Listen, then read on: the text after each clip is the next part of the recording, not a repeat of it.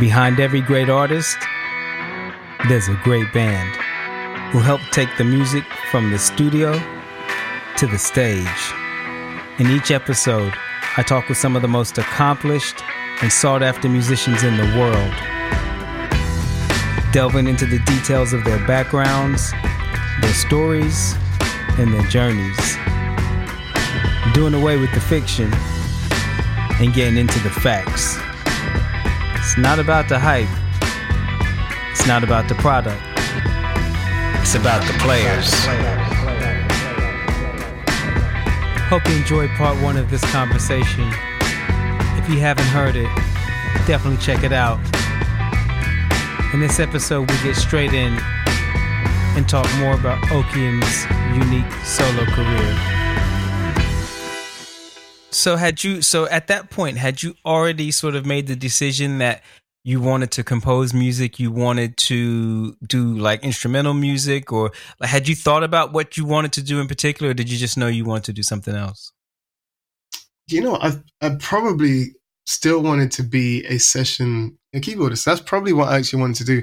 I just wanted to make my own album for the sake of making it. I just knew I had this music. But what I mean is, did you like this whole concept of this instrumental, sort of classically orientated type of music? Was that something that had always been something that you wanted to do? Yes. I mean, I wanted to do that since university. That was always on my mind to do. But the whole point of doing it was, this was like my freedom. I think, like I said, at this point, I felt restricted with having to play, these songs, this type of style in time here. And, the biggest freedom for me was not recording to a click.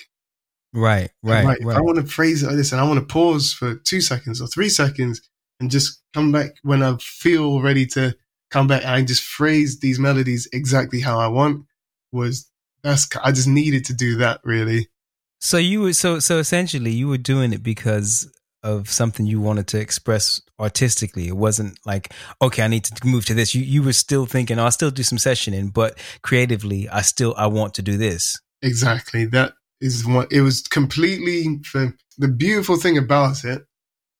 It was a creative outlet. Exactly. There was nothing manufactured. There was no thought. There was no, I'm going to make this music so I can do this. Or I'm going to make this music for this. Because seeing that side of the pop stuff as well had got to me a bit, because I knew it was like, they're just trying to get on Radio 1. They're trying to get the Radio 1 sound. They're trying to get in the top 10 so they can book more festivals. There was always a reason, commercial reason. I was like, what if you just said, right, look, we've got all the budget in the world. We've got all the talent in the world. Let's go make the best music we can make. That is the only mission. That was really driving me. So I was like, right, just go and do it. Just go and make the music you want to make. There was no reason to do it. There was no afterthought. I just had to have that freedom to make the music. Yeah, but I think that's a beautiful thing, man. I think that in this kind of lockdown period that we're all experiencing, I think that a lot of people are sort of finding the need or finding the desire to be creative and to make music and do things. And I think that what I think is great about that is, there doesn't always have to be a reason. That's the other thing. It's an artistic, creative expression. I think this whole sort of thing that which we now have to whereby, if you want to go into the studio or on a laptop or whatever and make some music, it has to be like, oh, so you can get it on SoundCloud. Oh, you're trying to do this with it. Everything doesn't have to be for something. Everything doesn't have to be for an artist or for a project or for whatever. I think that it's great to get back to just making music because you want to make music and because you enjoy making music, and that to be the primary driving force. Okay, if something happens after that with it and you think, oh, maybe it can do something, but great. But essentially, it's almost like a therapy for yourself. Do you know what I mean? Yeah, exactly. Instead of anything else or anything material. So you're writing this album. How long did it take you? And when I say, were you writing it, were you sort of like old school composing, like pen and manuscript, or were you Sibelius, or were you doing it in Logic? Like, what were you doing? How were you making this album? Yeah, I was in Logic, and it was just one of those periods of my life. I don't know. Yeah, partly because it was new. There's a new experience and there's new sounds I was creating. There's this excitement. But I just felt like anytime I sit at the piano, I'm going to write a great song. And, I'll just set a nice piano sound up, stick some reverb on there, and I'll play one chord or one note, and I'll be inspired. That'll be it. And I'll just write. And, it's a 15-track album. And there's obviously other songs that didn't make the album. I was just, all this music just coming out every day. And, I was just fully immersed, where I'd wake up in the middle of the night with a full song in my head. Wow. And I'd be, these are the violin lines. This is the bit, this is that. And I'll go and actually try and learn what I was hearing in my head. And then put that down.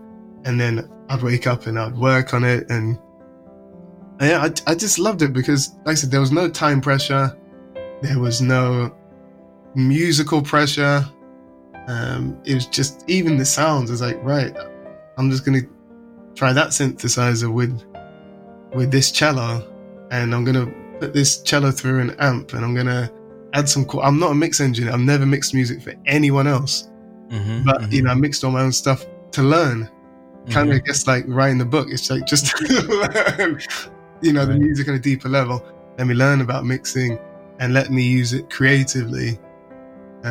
So that was it. It was kind of, the hard part was when the music was all composed and that side was finished, it was the tweaking, the endless tweaking. So, I think I did 80 versions of one song. Wow. Before I said, okay, I can release this now. But again, it's such an interesting thing because the naivety was actually beautiful, and the lack of experience actually made it a great process. So I never worked with a real violinist. Right. I never worked with a string section. So I'm using all plugins, and the Korg keyboard, the Korg Kronos, I thought had some amazing violin sounds. So I recorded the whole album using my laptop and keyboards. I was the only musician on the whole album. Not one thing was played live apart from what I was doing. And then the first day that I did a rehearsal with a violinist and a cellist, I was like, oh my God, that's what it sounds like. I thought I'd already got to the top level I was like, nah, nobody would know that wasn't a real violin.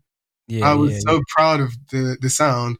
And then the evolution, that's when it began. I was like, okay, we had to go re-record all the album with real strings. But it just goes to show you the importance of showing up. Do you know what I mean? And just showing up and doing it. Do you know what I mean? You'd done this record. You'd made the record. You actually did it. You completed something, and you were kind of moving on it rather than it just being an idea or something on the back of your mind or whatnot. So, and even just to teach yourself, or what better way to learn how to make an album than to make an album, right? Exactly. Just get in and just do it. Right. Yeah.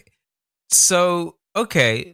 You went back, you recorded the whole album using live instrumentation now. Let's kind of skip past the refining whatever, which I think is obviously amazing. We could do a whole episode just talking about that. But you then have this finished album. You called it Zero? Yep. So like Ground Zero, I guess, huh? Beginning. But it's spelled with an X. It's spelled Xiro. That just came to me in one of these dreams. I don't know what it was, but I'm having these really vivid dreams in this period. Visualizations, man. Shit. Yeah. So when you have this record, like, what do you then decide you want to do with it? Like, how did you decide that you wanted to present it to the world? And were you scared? Were you nervous about doing that? Yes, I was really nervous. Until I don't know if it's a conversation with myself or with someone else.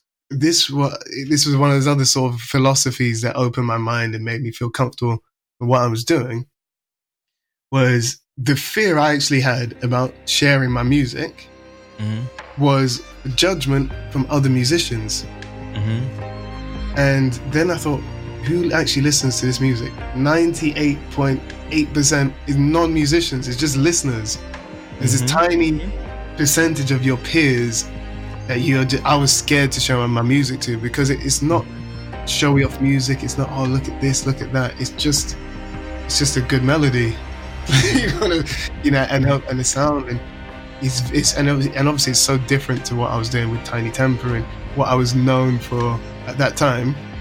So yeah, I was really nervous to put it out because of that judgment from my peers was the first thing. So once I got past that, I was like, let me just share it. Again, no real intention behind it. I just wanted to put it out. So I didn't do any sort of release, no promo. I made a website myself on Squarespace. I did a photo shoot with a friend, and I got a friend who's a graphic designer, so he made the album cover for me. And yeah, I put it on Bandcamp, so it was a full-on DIY job. And then I just shared it on Facebook and basically just put, hey guys, I've done a piano album. Have a listen. If you like it, cool. You mind? It's basically, that was the release. Partly because obviously I'm still nervous to share this music, so I don't want to give it the big old, hey, this, I've made an incredible, it's just, let me just share the music. So, there's no album launch. So luckily from that, there was a singer who heard it. And she sent me a message saying, I had listened to your album. I think it's amazing. I love it. I'm doing a residency at this place on King's Road. I'm doing one every week for 4 weeks. Do you want to come and do a warm-up slot for me? If you just choose one of these dates, you can have it. I'd love for you to come and perform. And that's when I was like, oh, I never imagined performing this live at this stage. Wow. So I just said, okay, go for it. Put me in for April 7th. So obviously I've got no musicians. I literally had no real idea of what I was doing, but yeah, the opportunity came about, and I guess that's my personality as well. I was like, yeah, just put me in and I'll figure it out. And then I actually went back to Star Now because I've got a directory of musicians. You're still fucking with Star Now. Back to Star Now. I think I put an ad. I put an ad on Star Now, and I scrolled through all the profiles of the violinists and the cellists and everyone that was there, and got in touch with people. That's just amazing. Like at this point, you probably know like most of the musicians in fucking London, but you're like, yeah, Star Now, worked for me before. No, but the thing is, it's so crazy because I'm doing good things, but as an artist, it's like when I came back from Russia, I'm back to zero. Right. I'm not paying them the gig fees that I would feel comfortable calling my ears about and saying, so I remember I found this one guy who was the first violinist in a symphony orchestra in Belgium. Virtuosic, unbelievable talent. And his number was on there. And so I called him up and said, seeing what you do, I like it. Do you want to come do a gig with me? It's my first gig. There's no money, or maybe it's like 50 quid, something like that. But I was like, I was kind of just saying, but just trust me. I think we're onto a good thing here. And when it does blow up, like, you're in. That was the pitch, basically. Right. And I thought, of course, he's going to say yes. This is actually, because I've worked with unsigned artists, which haven't led to a whole lot, but I thought, I feel confident saying that to someone because I believe it's going to pay off. I wouldn't ask him to do it if I didn't really believe it. So, and he very politely said, look, I've just moved to London, and so far I've done like 3 or 4 gigs, all for free. And I'll be honest, I don't want to be known as a musician that does gigs for free. And that's all I've been offered while I've been in London. So I'm going to say no to this. But, when it gets big and there's some money involved, please call me back. And I was like, what? I couldn't believe it, but I had to respect it. I was like, and I said to him, you know what, bro, I probably would say the same thing if someone called me up and gave me that pitch. Respectfully, I'll leave it. The funny thing of that story is now he is my lead violinist, and I've been working with him for the last 2 years. Wow. And we did reconnect. But because he said no, I was then introduced to another violinist who's a guy that recorded on my album and is amazing. Unbelievably talented. So we're going to do this first gig. I've got this world-class violinist, this incredible cellist, out of nowhere. And I'm using samples. So basically using a backing track as we did, like in all the arena shows. So I'm using all that experience So it sounds huge, even though there's 3 of us on stage. I'm feeling like this is special. Like, this is it? Maybe it's because it's brand new to me, but it was feeling amazing. So we get to this gig, which is the warm-up slot, and it was just the best thing. Probably to this day, one of the best memories musically of my life, because I remember looking out and there's an eclectic mix of people. There's some of the mandem, you know, there's young people, older people, white, black. It's this amazing mix. And as I'm playing the music, I'm just feeling like I'm feeling music again. This is doing something to me. Yeah. You know, we finished a short set and people come up to me afterwards and like, one older guy said, listen, I'm not a crier, but something in that music made me cry. A tear just came down my eye. Wow. And everyone is just saying how much they're loving this music. I'm like, I was like, I felt it, but now other people are saying it back to me. I was like, this is something special is going on. That must have been really rewarding. Yeah, it was amazing. And that's when I learned, obviously, I've got all these experiences that have helped me to do what I was doing on stage now. But I had to figure out who I was as an artist, because just coming off tour with Tiny, one of the things that we always did was we take a shot of whiskey and we take a selfie with the crowd. And I got 2 or 3 songs into this set and I tried to take a selfie with the crowd and no one responded. And I'm like, what's going on? Well, obviously, like, the energy, people are in their feelings and emotions. So, you know, to really learn how I can sort of interact on stage and make it, you know, a good experience for everyone. Yeah, but I think it's great. You know, I remember when I came and saw you, I think that the thing that really stood out and stands out to me is it's something different. Do you know what I mean? It's such a unique kind of lane. Do you know what I mean? Because most people that kind of leave the session scene or decide to try something else, it's usually like developing an artist or making beats or, you know, doing tracks or whatever it might be, or managing somebody or whatever. But I can't think of anybody else that I've known that's like, yeah, I'm going to make a classical album. Do you know what I mean? Or a classically inspired instrumental album. That's not something you hear every day. So that's amazing. And I'm just going to assume here, but with regards to instrumentation and of your compositions, did you have any experience or background with doing that type of show or putting on that type of performance? No, none at all. Nah, to be honest, I'd never worked with a string musician or any orchestral musicians.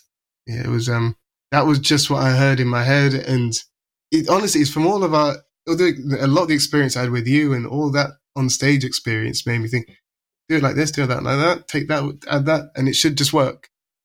And it did. Fascinating. So what you did essentially is, okay, you had this kind of, which I guess is what you should do when you're creating, making anything. You had this kind of experience as a piano player.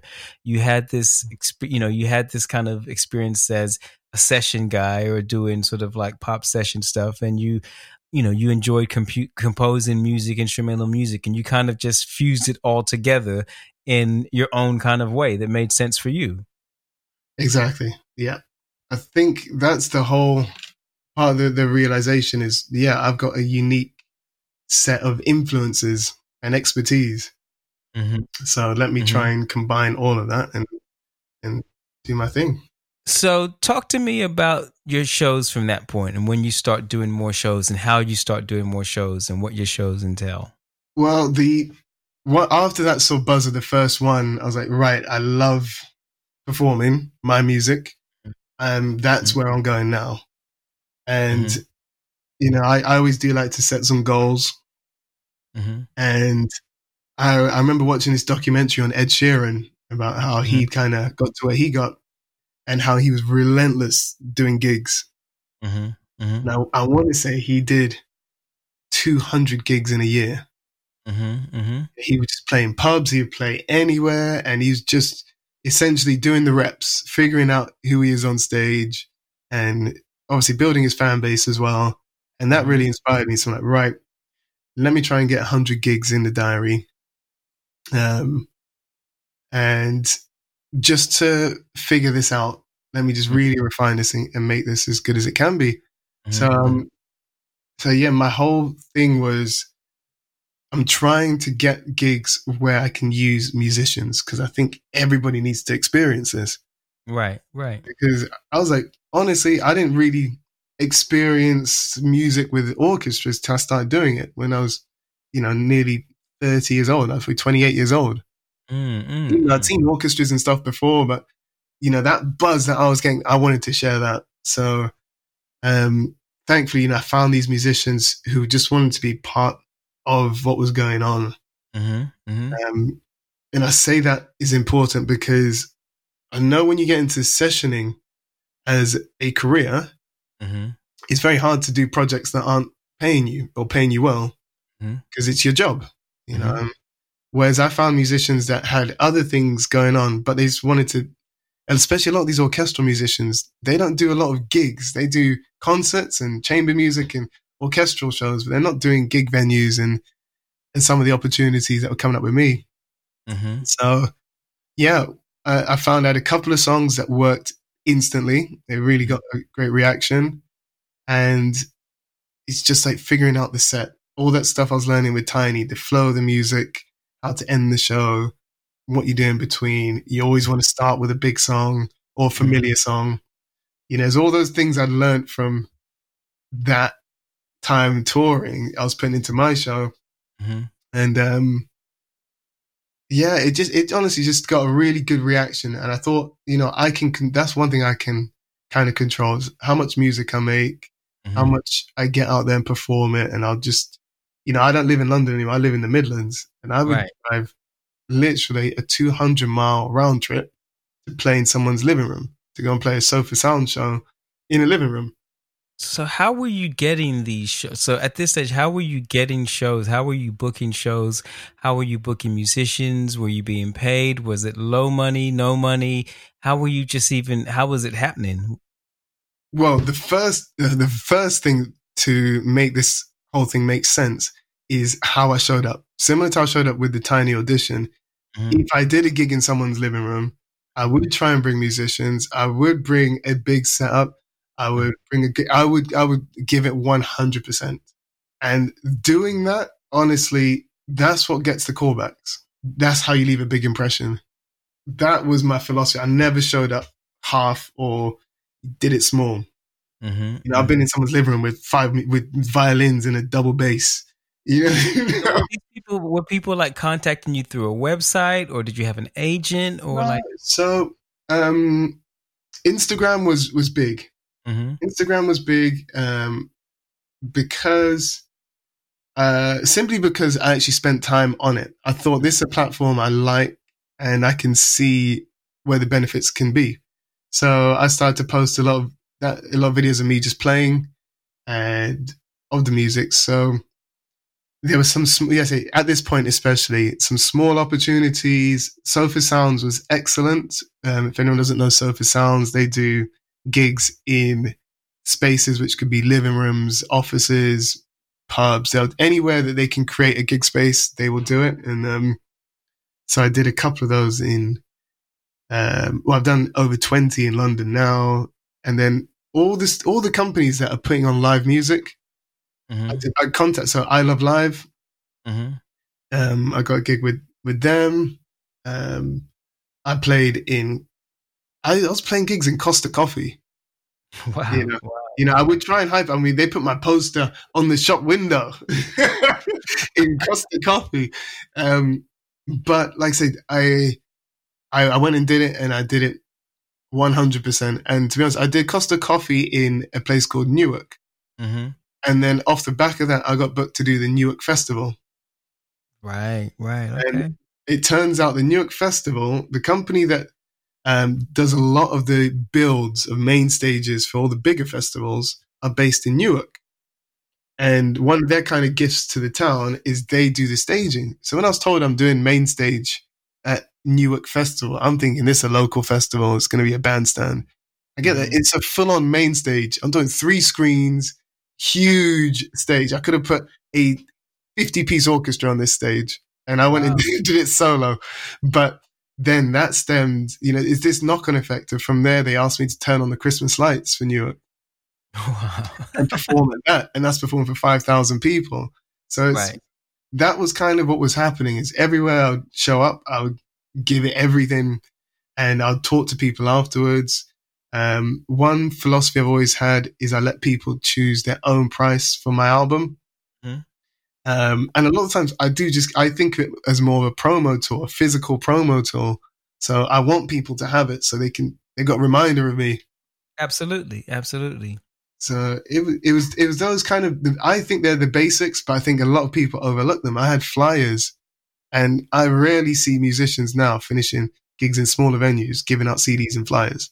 Yeah. No, that's a really, really, really good point. I think that I remember 50 Cent saying that at one point. I remember when Napster, which I'm going back now, but I remember when there was a big thing about Napster and the streaming and illegal downloading. And I remember they asked 50 what he thought about it. And he was like, I don't care. He was like, if somebody downloads my album for free, that's fine, because they might like what I'm doing. And then they might come and pay for a show, or they might then go and buy another album of mine, or they might buy a t-shirt or whatever. He felt like it was important to just people to just be exposed to what he was doing. And he actually didn't care how it actually happened. And I think obviously that was a while ago, but fast forward into now, where a lot of released music, it is really like a flyer, for the artist, you know what I mean? Because even if an artist doesn't make a whole lot of money via recorded material, they're making money via shows or endorsements or branding or things of that nature. And the whole sort of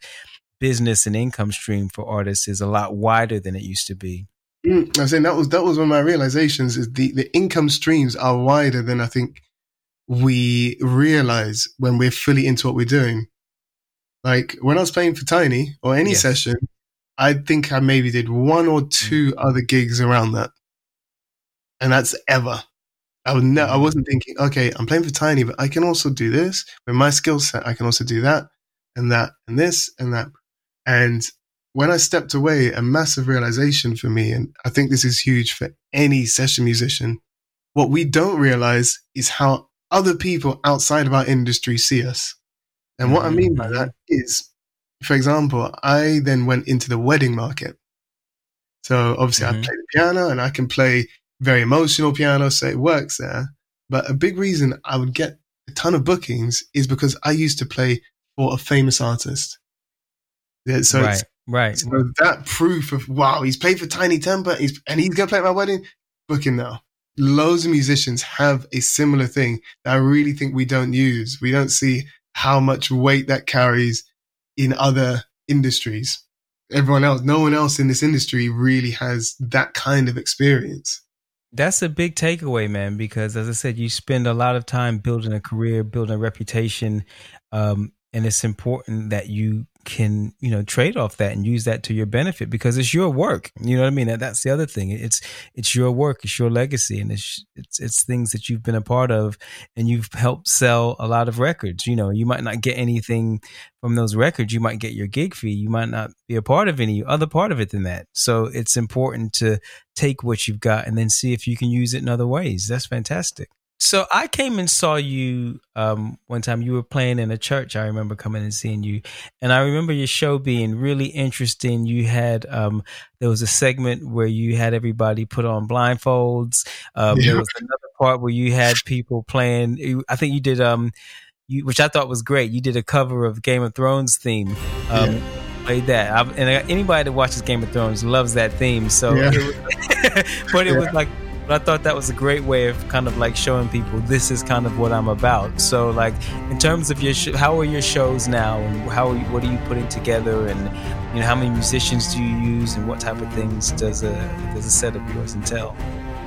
Yeah, I think that kind of, it's good to look back, but that one philosophy I've had from around that period especially was the live music experience is so important. And if we get that right, that's why I'm trying to have all these sensory touch points. Right, let's take away the vision and just use your ears and your imagination to hear the music. And like I said, people remember that. They remember being blindfolded in a gig. And, and obviously for me to pull that off, I'm thinking I'll tell you my sort of thought process with a gig is very much from the audience perspective. So I literally think, how many times in a show they're going to have to give a round of applause?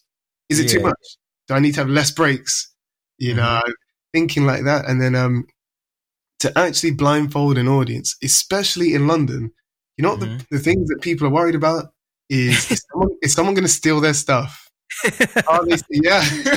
It's all so, because there has been a gig where I tried to blindfold an audience too early, and I hadn't built the rapport with them yet, you know, and so a lot, maybe half and half did, half didn't, which was very strange to me, because you saw in the show you were at, I think everyone in the audience took the blindfold and put it on.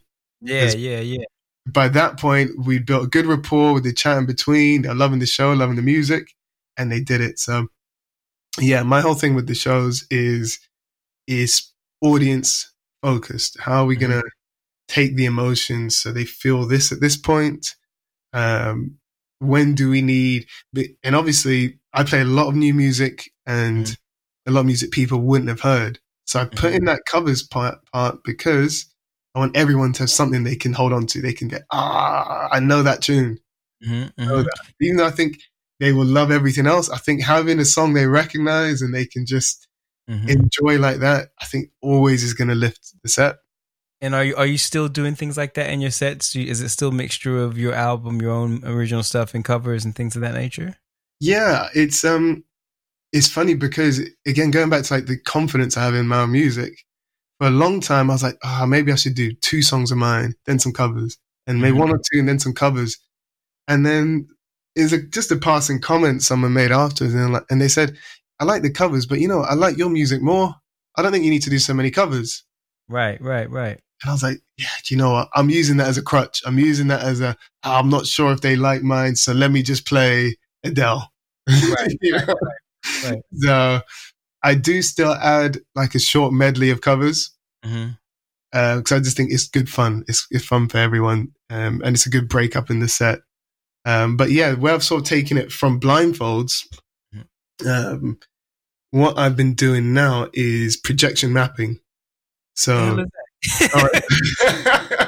well, I've always loved the thought of fusing technology with traditional orchestral instruments. I think this looks sick. This looks like there's violinists there, but there's like laser beams.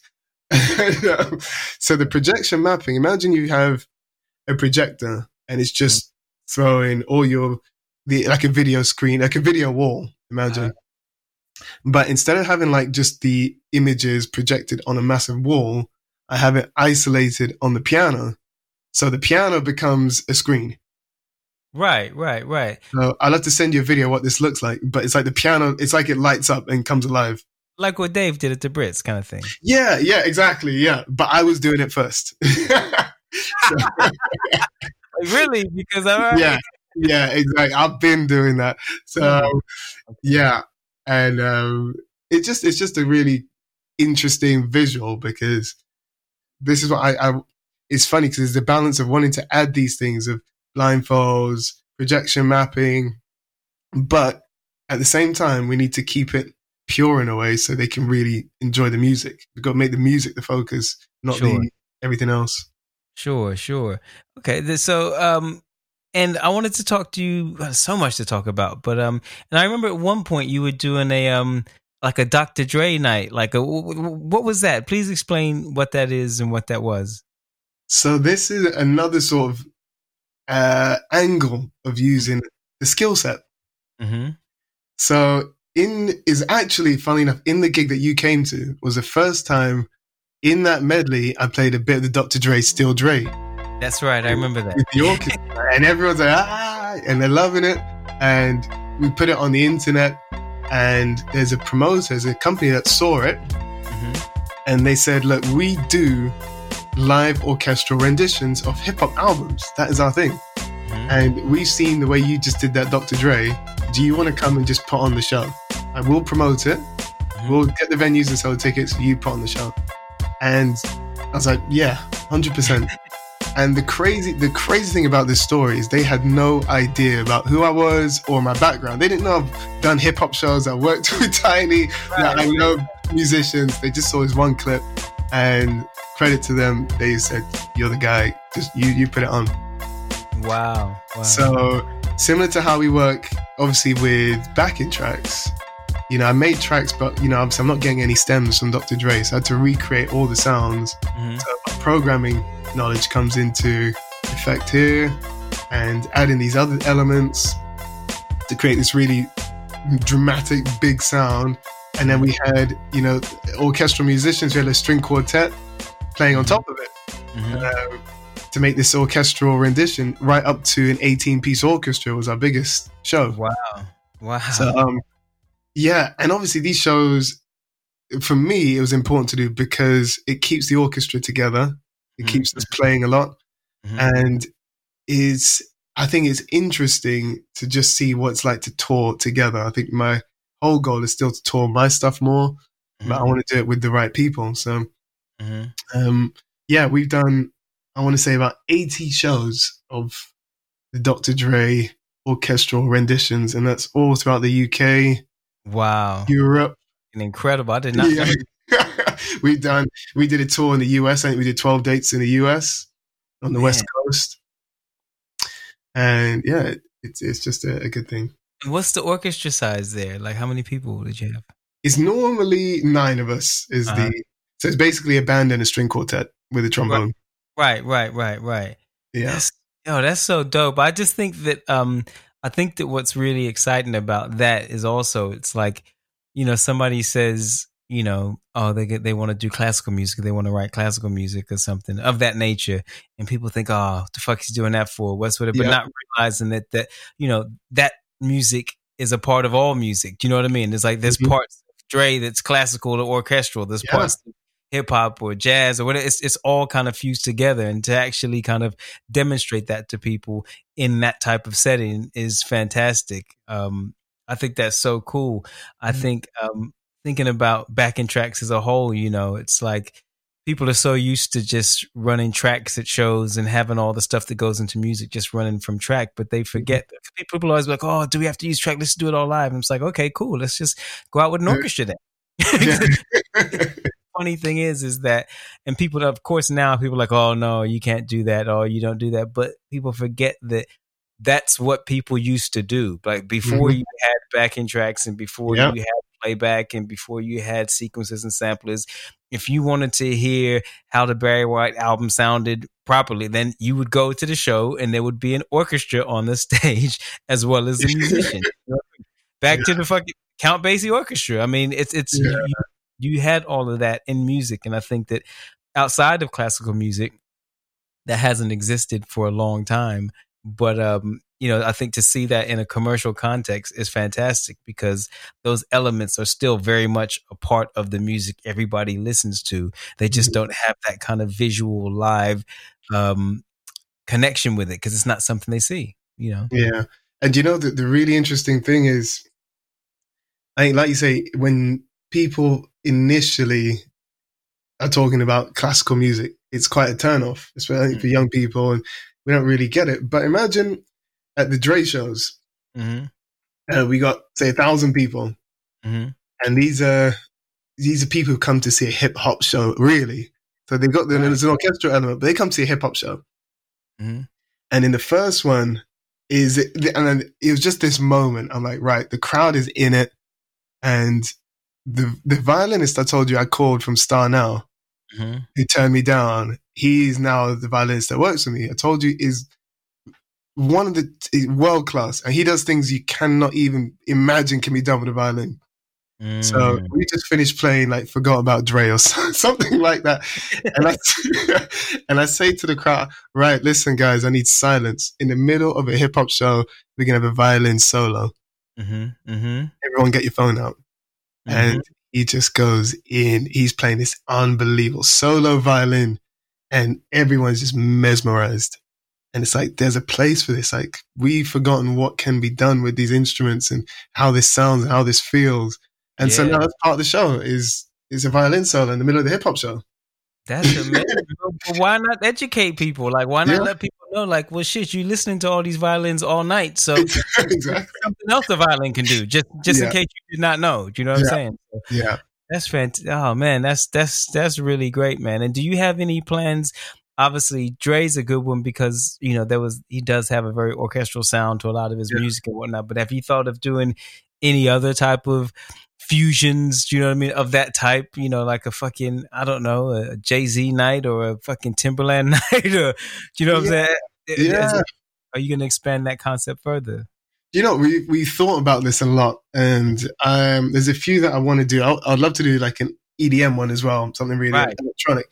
But the funny thing is, we just landed on a concept that, for whatever reason, works better than any other concept. Just when people hear Dr. Dre and an orchestra, it just sparks something in people. And obviously, from the promoter point of view, it's got to be commercial. Absolutely. And they haven't found anything else as commercial as that yet. I think that like Dre in particular, everybody knows that Dre has this big, huge sonic and even orchestral element to his music, and there's something about that I can see why that connects. But I don't know. There's a lot of others. Maybe it's something down the line. I don't know who, but but I'm open to it. We did a Daft Punk one. Dope. It must have been crazy. It was. You know what the funny thing is it's only weird for us because the energy from the Dre show, for just the way that it was that we did it. By the end of the show, the crowd was in a frenzy. I mean, we finished with California Love. I mean, everyone's going wild. I'm taking my shirt off. We're just going in. And everybody's like, we need one more song, one more. And it's just an amazing feeling. So Daft Punk was a great night, but it was so mellow. Right. Get lucky. And it's like, okay, that's the end of the show. So it felt really strange for us. But yeah, it's a good show. It's a really good show. So, all right, so you've done all these different things. You've transitioned from being a business basketball player to being a Russian fucking session musician, to being a London session musician, to being a composer, to being a maestro with an orchestra and all this shit. Like, what is your kind of ultimate kind of goal or kind of fantasy or vision with what you're doing with your music now? Like, what would you like to do with it? Where would you see it, or like to see it in a few years' time? The ultimate goal is to do my own music and get it to a level I can tour my own music. I really believe in the music I'm making. I feel like the people that have been introduced to it absolutely love it. And I think that's why, all these opportunities are coming up. Honestly, some of the stuff I've done is surpassed even my expectations, and some of the events I've been asked to perform at. I got asked to speak at Oxford University. Wow. I played at Wimbledon, played for the Saudi Arabian royal family. I was supposed to play for the Sheikh of Dubai 2 months ago. I actually went out to Dubai, but it got cancelled because of coronavirus 2 days before. I was in the Dubai Opera House. Wow. It's like the people that have been exposed to it, it's given me these opportunities at the top of the industry that I love, in a big production. And now it's kind of finding a way to hopefully connect the dots to make it go further. And would you like, and this would be with an orchestra as well, I'd imagine. Yeah, absolutely. I mean, that's one thing I've said, like, I need to tour with live musicians. And I know immediately the commercial thought is, no, we need to go less so we can make more money. But that's one thing I'm prepared to do is, we'll find a way. I've got this vision of you touring with like keyboard, like fucking projection mapping, shit jumping out the keyboard all the time with a big ass orchestra. Do you know what I mean? Vision of the whole thing, like on some classical hip hop Jean-Michel or something. You know what I mean? Like something like that, man. Yeah, that's dope. And also, I wanted to talk to you. So obviously, you're writing your music, you're composing your own music, and you're also performing it. But do you have an interest in sort of just composing music and not performing? So I would imagine scoring, like movie scoring or TV soundtracks or things of that nature. Is that something that you're interested in? Not really. A few opportunities like that have come up. I got sent my first script quite recently. But the truth is, I want to just do my albums. I want to I want to kind of get a few albums. I'm just finishing my second album. You know, I want to get a few albums in, get this music out, and then in an ideal world, my music will get used in various things, TV and film, and just reworks of music I've already released. Sure. Rather than taking on to score a whole movie or, you know, a TV project. I think maybe part of that is because I love being on stage, and while I've still got the passion and the hunger to be performing, that's kind of, I want to write the music and get out there and put on these shows.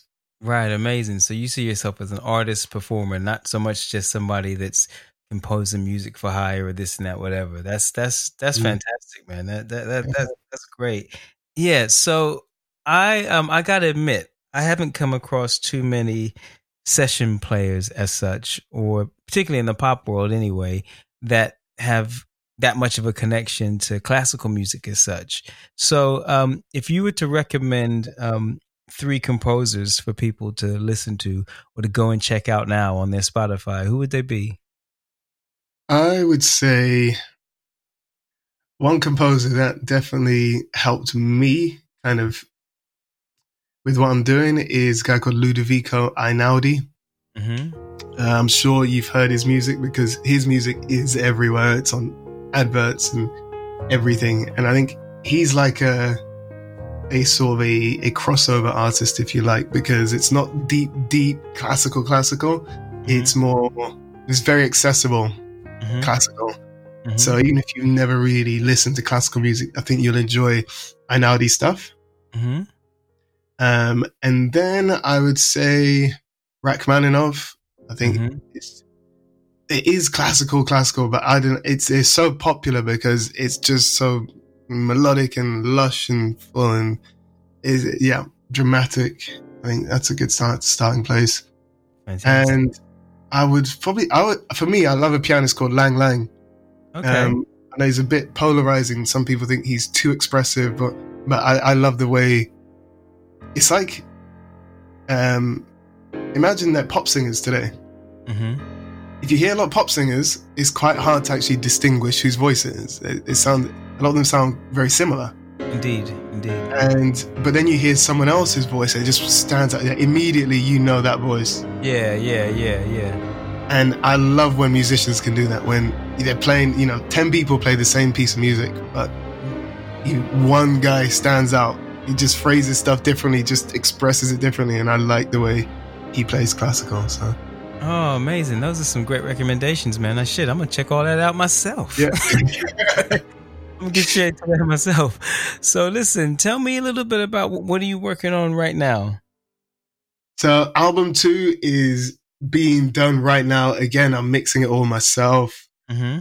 It's more difficult now because my standard's higher. Mm-hmm. So. Whereas I think the first time around, everything was, wow, it sounds cool. Whoa, that mixed violin is killing. No, it's taken a bit longer. Mm-hmm. Really proud of how it's sounding. There's some really good stuff coming out. And it's this lockdown has been amazing for me for that, because with my schedule before, I've been doing over 100 gigs a year for the last 3 years. Wow. So I'm out every couple of days. Right. So, and even when I come back, say I spend an afternoon working on the music, then you're out the next day, you're in a different mindset, you're in a different flow, and you get back, you do a little bit more. And it is just, I never had a block of time to really go deep into the music. Sure. So for me, lockdown has been just what I needed to get into the actual music. So it's close now. Fantastic. And have you got a name yet? No name yet. Still waiting on that to arrive in my mind. Uno, because you had 0, 1. Yeah, so if someone said call it 1, then do like an Adele, then 2. Yeah.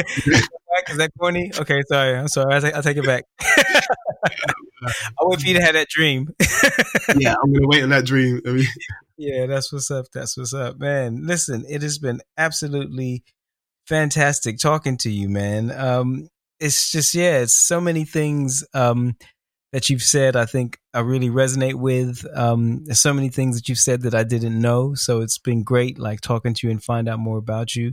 And I think there's so many things you've said that'll be of interest to lots of different people. So where can people kind of find you if they want to kind of plug into what you're doing and get involved in this next album that's coming out? Yeah, I mean, the place I'm most active is Instagram for sure. So that's just Okiem, so OKIEM official on Instagram, Facebook. That's what I would actually recommend, because I try and be as interactive as possible with people, and that's the place to have a chat or just catch up and find out what's going on. Absolutely. Well, listen, Maestro, Oak Boogie, it's been an absolute pleasure, man. Thank you so much for coming on, and all the best with everything you're doing in the future, all right? Thank you, brother. I appreciate it. Thanks, man. Hope you enjoyed that episode. Hope you enjoyed both of those episodes. Check us out on Instagram. Like, share, comment, follow, subscribe, all that good stuff. Feel free to give us your feedback. We love to hear from everybody. In the next episode, let's just say you get 3 for 1. We welcome the Hot City Horns, one of the UK's premier horn sections. They've played with Ollie Murs, Jess Glynn, and most recently, Sir Paul McCartney. Look out for it.